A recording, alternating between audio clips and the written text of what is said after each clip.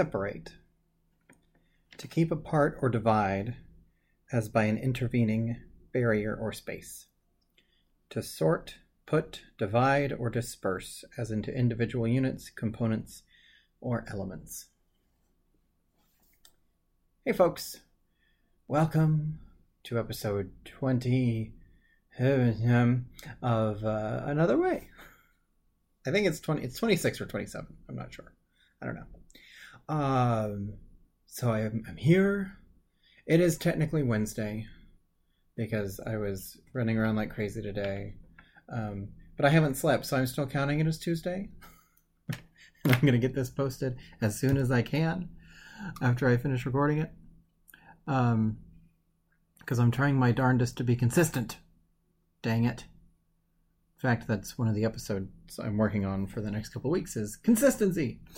But yeah, it's very exciting. If you are in the LA area, I've set up a meetup via meetup.com about Another Way. And I'm doing the first workshop this Sunday in Echo Park. So if you want to do that and you're listening to me in the LA area, you could go to meetup.com and search for Another Way and find me and all that stuff. And I'm sharing this episode with that group, so hopefully some of you are listening to this for the first time and you found me through that group. And so if that's the case, welcome. And I'm excited to have you with us. I'm afraid, though, that you should probably listen to at least the episode before this one. Because I'm going to be... The plan was to make some references to stuff in that. I don't know if it's actually going to happen. So last episode we talked about comparing and how comparison can both help and hinder you in your work, your creativity, your life, your art, your blah, blah, blah. Your whatever you want to think of it as. Today we're talking about separation and keeping things separate. And I'm going to start off with a little story that some people won't like me telling. Some people from my past. So, when I was in college, the music department imploded one of the years I was there. And there was a whole lot of drama and it was not a good time. And there were 9 full-time faculty. And at the end of that year, once all the dust sort of settled, 5 of them left. So we lost over half the faculty. And at that time, it was the 3 of the people who left were my violin teacher, my voice teacher, and my music education mentor person. And so it was very rough, and it was very tense. It was a very tense year. And these sort of things happen sometimes in academia because you get people, I suppose it happens not just in academia, but anytime you get people working together who have maybe some ego issues, maybe some, and if there's talent there that can back up the ego, that can be even worse. And in this case, there was. But the biggest problem, tracing things back through all the rumors and, all the sources that I had, because I was very well connected. It turned out that there were some professional issues that were amplified by personal issues. So that's what we're talking about right now. How do we separate out the professional from the personal? It's not an easy thing to do. It really isn't. But it's necessary if we're really going to make a go of any real work where we need feedback. So especially in creative ventures. It's crucial in dealing with all sorts of things. I firmly believe that if some of those professors had been better at separating out the personal from the professional, it wouldn't have been as bad as it was. And I can name other examples where that sort of thing happens. But that's just, that's one that happened in my life. So I'm sure that you can think of similar things. And I can think of instances myself where it was very difficult to separate out the myself from my work. And especially when we're doing creative things, it can be very difficult because it is so personal. You know, I'm sure I've told some version of this story before, but it's easy because I'm a string player and I'm a vocalist. I tread in both of these worlds, and there are stereotypes for a reason. And if you talk to most professional instrumentalists, they will tell you that there are stereotypes about vocalists being very very needy, very whiny, very very dramatic. But I get why those stereotypes are a thing, because there is a basis in reality. But it makes sense when you think about the fact that the vocalist is the instrument. You know, if I'm having a bad day with my string stuff, I can blame my instrument, even if it's not the instrument's fault. You know, I can make up, oh, well, these strings are just really old, or, you know, my bow, it needs rehaired. Or, you know, just the weather is just, I can't keep it in tune because of the humidity. You know, you can come up with excuses when you have an instrument. But when you're a vocalist, you literally are the instrument. So it's a lot, you can't come up with those excuses as easily, as believably. So because of that, it becomes very difficult to separate those things out. You know, if I tell my string kids, you're flat, you need to move your finger here, very rarely does that create any sort of personal issue. Whereas it's not uncommon for a vocalist to hear, I'm flat, and equate it to, I'm a terrible singer because I'm flat. And it's not true. You're just flat. You just need to fix it. So I get that. And it's a very tricky thing that most vocalists have to learn at some point, is how to separate out the criticism from criticism of their voice from the criticism of themselves. I mean, all creative people have to do that. That's just the example we're going with at the moment. But doing that sort of a separation allows us, if we separate ourselves, our identity, from the work, we can approach everything in a much healthier way. You know, it allows us to be more effective when it comes time to do our own self-editing. You know, especially as a writer, you have to pick apart your own stuff a lot of the time. And it becomes a lot easier to do that if your sense of identity is not in that work. And it's the same with music. If you're trying to figure out a mistake that you're making, if you're trying to figure out why a passage is difficult, if it becomes a lot easier if you separate yourself from the music. I'm working on a Bach piece right now. I'm trying to make my way through the cello suites on viola. And there was a passage the other day that I was having a difficult time with. And I found myself slipping into, I just suck. I can't play this. Why can't I play this? I should be better than this sort of talk, and just got in one of those loops.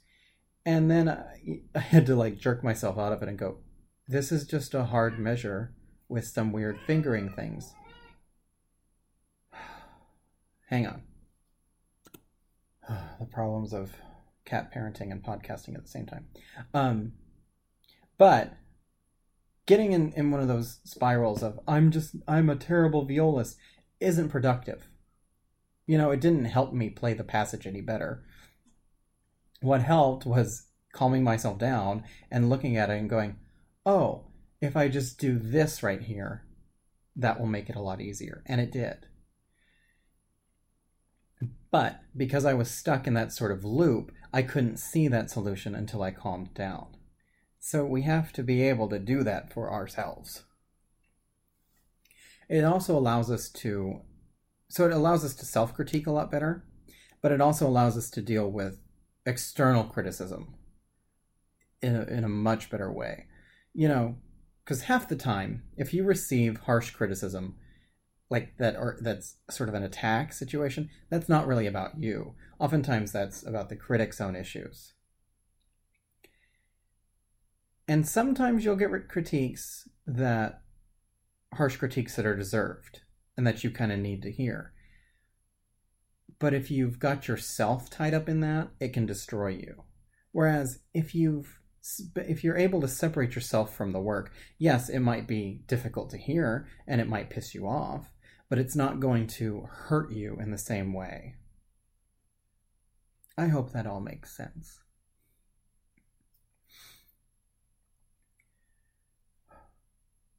This podcast is brought to you by Great Grand Projects, a creative collective of creators on the web at greatgrandprojects.com. The podcast is also brought to you by Horizon Creative Studios. Just a single studio. Home of Another Way, where you can find past episodes of the podcast and video series and the blog, as well as information on KJ Bell's musical offerings on the web at horizoncreativestudio.com. I don't know where that voice came from. It just kind of happened. And it kind of evolved. It started out as me and then ended up as this weird British announcer. Okay. Anyway, sorry. So separating ourselves from our work allows us to critique and edit ourselves. It allows us to deal with other people's critiques. It also allows us to deal with other people in more effective ways. Because if we can separate ourselves from the work, we should be able to separate other people from their work as well. So if we can recognize that somebody does good work, this can help in certain situations. Like, we've all had to do a project with somebody that we haven't gotten along with very well. But if we can recognize, if we can separate the I don't like you as a person, if we can separate that from the work that they do, that can help us to actually accomplish something with that person. Because there are countless people in the world who are just jerks, but who do very good work in their area. And sometimes there's sort of a balancing act with that. And I always talk about how I would much rather work with a pleasant human being who's a little bit less talented than somebody who's very, very talented and a jerk. And that's true. But sometimes you're just forced to work with a jerk who is very, very talented. And if you can separate that, it can help you deal with that situation. If you can recognize the good work that somebody does, it can help you to make your way through that situation.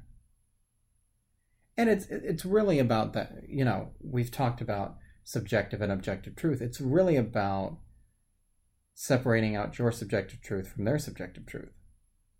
And you don't have to like the person, but if you can separate their work from them, you can appreciate them a little bit differently. I knew a guy in college who was a fantastic piano player and was very difficult to deal with. But you can recognize that he's a fantastic pianist and recognize that he works very well for this situation that you need him for. And maybe that outweighs the difficult personality. It doesn't always, but it can help when you're forced into that sort of situation. The more difficult side of that is dealing with somebody that you like whose work might not be up to snuff. And there's all sorts of other things to deal with in that sort of situation. But when it comes to the point of you having to work with that situation, maybe you have a conversation about the separation of the work and the self. Maybe you hope that they understand that too. I remember a situation once where I was working with a person on we were writing, it wasn't a grant, but it was a proposal. We were trying to get money to go to a conference, a few of us. And she had written this document. And before I knew, she had me read it and say, just take a look at this and see if there's anything I need to tweak. And before I realized what I was doing, I'd gone into full writer mode and was editing and crossing and basically redid the entire thing. And it was one of those situations where it wasn't bad. I just made it better. And I look over and I saw the look on her face and I immediately felt bad. I didn't feel too bad because it did make it better, but I felt bad because I didn't think to say something like, here's what we can do, and I really like that you did this, and blah blah blah. So that's a tricky situation to deal with sometimes. That's where you have to communicate really well. And again, you have to separate. Sometimes you have to separate a friendship from a work situation, and it's tricky. I'm not saying it's an easy thing to do, but it's a necessary thing to do. I have to do it sometimes when I'm teaching too, because especially with students that I have for a long time, you develop, I don't want to say a friendship with the student, but I'm thinking about one student I have right now, and I'm very good friends with her mother. And because I've been teaching her longer than any other student I've had, there's a different relationship there.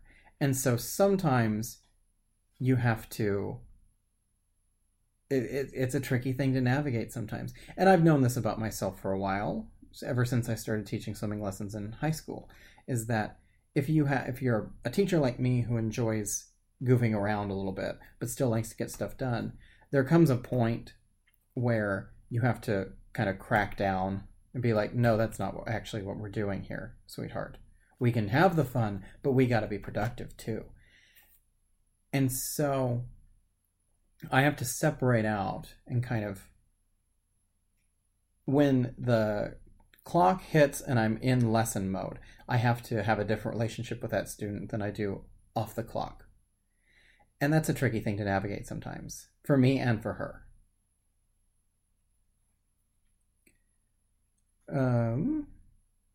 And this can seem crazy to some people, this idea of separating yourself and your work. I remember I had a professor in college who was married to a teacher, and they both taught in very difficult situations. And he said that they made a rule where they did not talk about school once they passed this tree on the drive home, because they realized that they couldn't do get in the car and not talk about school, because they needed to vent. So the tree was far enough along the drive where they could vent, but then there was that separation. And it's a very difficult thing for people to think about sometimes, because we like to put things in boxes in our society. We like to separate things into boxes, but we don't like to have things in multiple boxes. You know, we talk so much about like work-life balance, but we don't really, that conversation doesn't come with work is over here and life is over here. There's this sort of idea of you put them in the mixing bowl and mix them together, not you can keep them separate and it be a healthy thing. We don't like to have things in more than one box. So it's a tricky thing for some people to comprehend. Hopefully I'm explaining this in a way where if you are one of those people, or you were one of those people, you're no longer one of those people.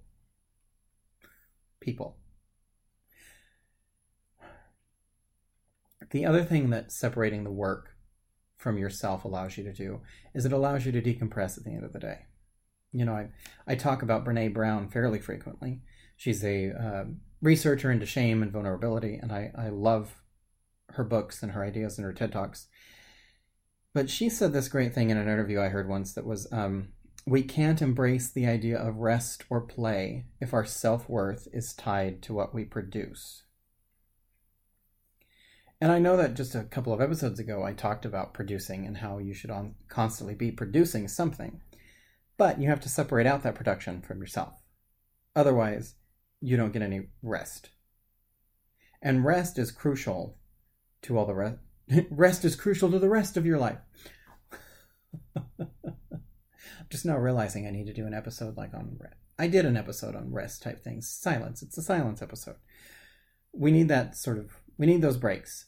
And we need to separate those aspects of our lives. We need to have the production. We need to have the self time, and we need to have the downtime. And balancing all those things is the trick to this. And if we're constantly worried about how other people view us, it will distract from the work. So if we're constantly thinking, oh, do they like the work? If they don't like the work, they don't like me. That sort of a thing. So we're bringing this back around to the separating the self from the work thing. If we're constantly tied up in that what are people thinking about the work / me, it takes something out of the work. Whereas if we just go for it and separate and think, they can think whatever they want about the work and it doesn't affect me. It's a much healthier way to live. And it's one of those shifts that is both subtle and profound when we accomplish it properly. And here's one way I think of this. Do you know those people who just wear whatever the hell they want, whether it's in style or not? Like, that's the sort of confidence we should aim for in this area. I'm not saying you should go to Whole Foods in sweatpants. And sweatpants are fine. In pajama pants. Like, I don't understand people who go out in public in pajama pants. Constantly. Like once or twice, maybe. But constantly? Like, what are you doing? But there are people who do and have no problem with it. And that's the sort of confidence that we need. That's the sort of separation we need. It's like, yeah, I can wear this, and it doesn't mean anything about me. It just means that I'm wearing this.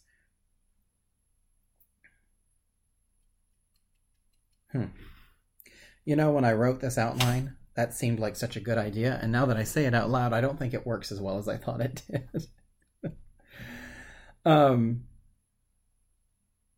It's one of those things where the idea is good, I just don't think I expressed it well. Anyway, so if we balance this separation of ourself with an openness to hear another person's side, this can make us much better people. Because the world is crazy right now. Can we all agree on that? Let's just all agree on that. And a lot of the reasoning behind this is because people cannot separate their personal from their professional. They can't separate their personal from their politics. And that, if we could do more of that, if everybody could do just a little bit more of that, I think we'd be fighting less. You know, I say all the time that there's so much yelling. We just keep yelling at each other, and there's not enough listening. Because our egos are so tied up in everything that we're doing right now. Whereas if we put that aside for a second and just listen to what is being said, the world could be a much better place.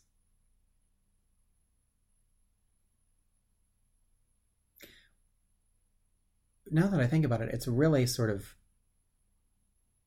in some ways, self-separation is the key to unity. I like that. I'm going to make a t-shirt with that, I think. But I think it's true, because if we can do that self-separation, I think we could compromise more. Look at me solving the world's problems. The problem is just doing it. And like everything else I talk about on this show, it's a constant practice, and it's not an easy thing to do. It's an easy thing to talk about. It's an easy thing to say you're going to do, but it's a tricky thing to actually live.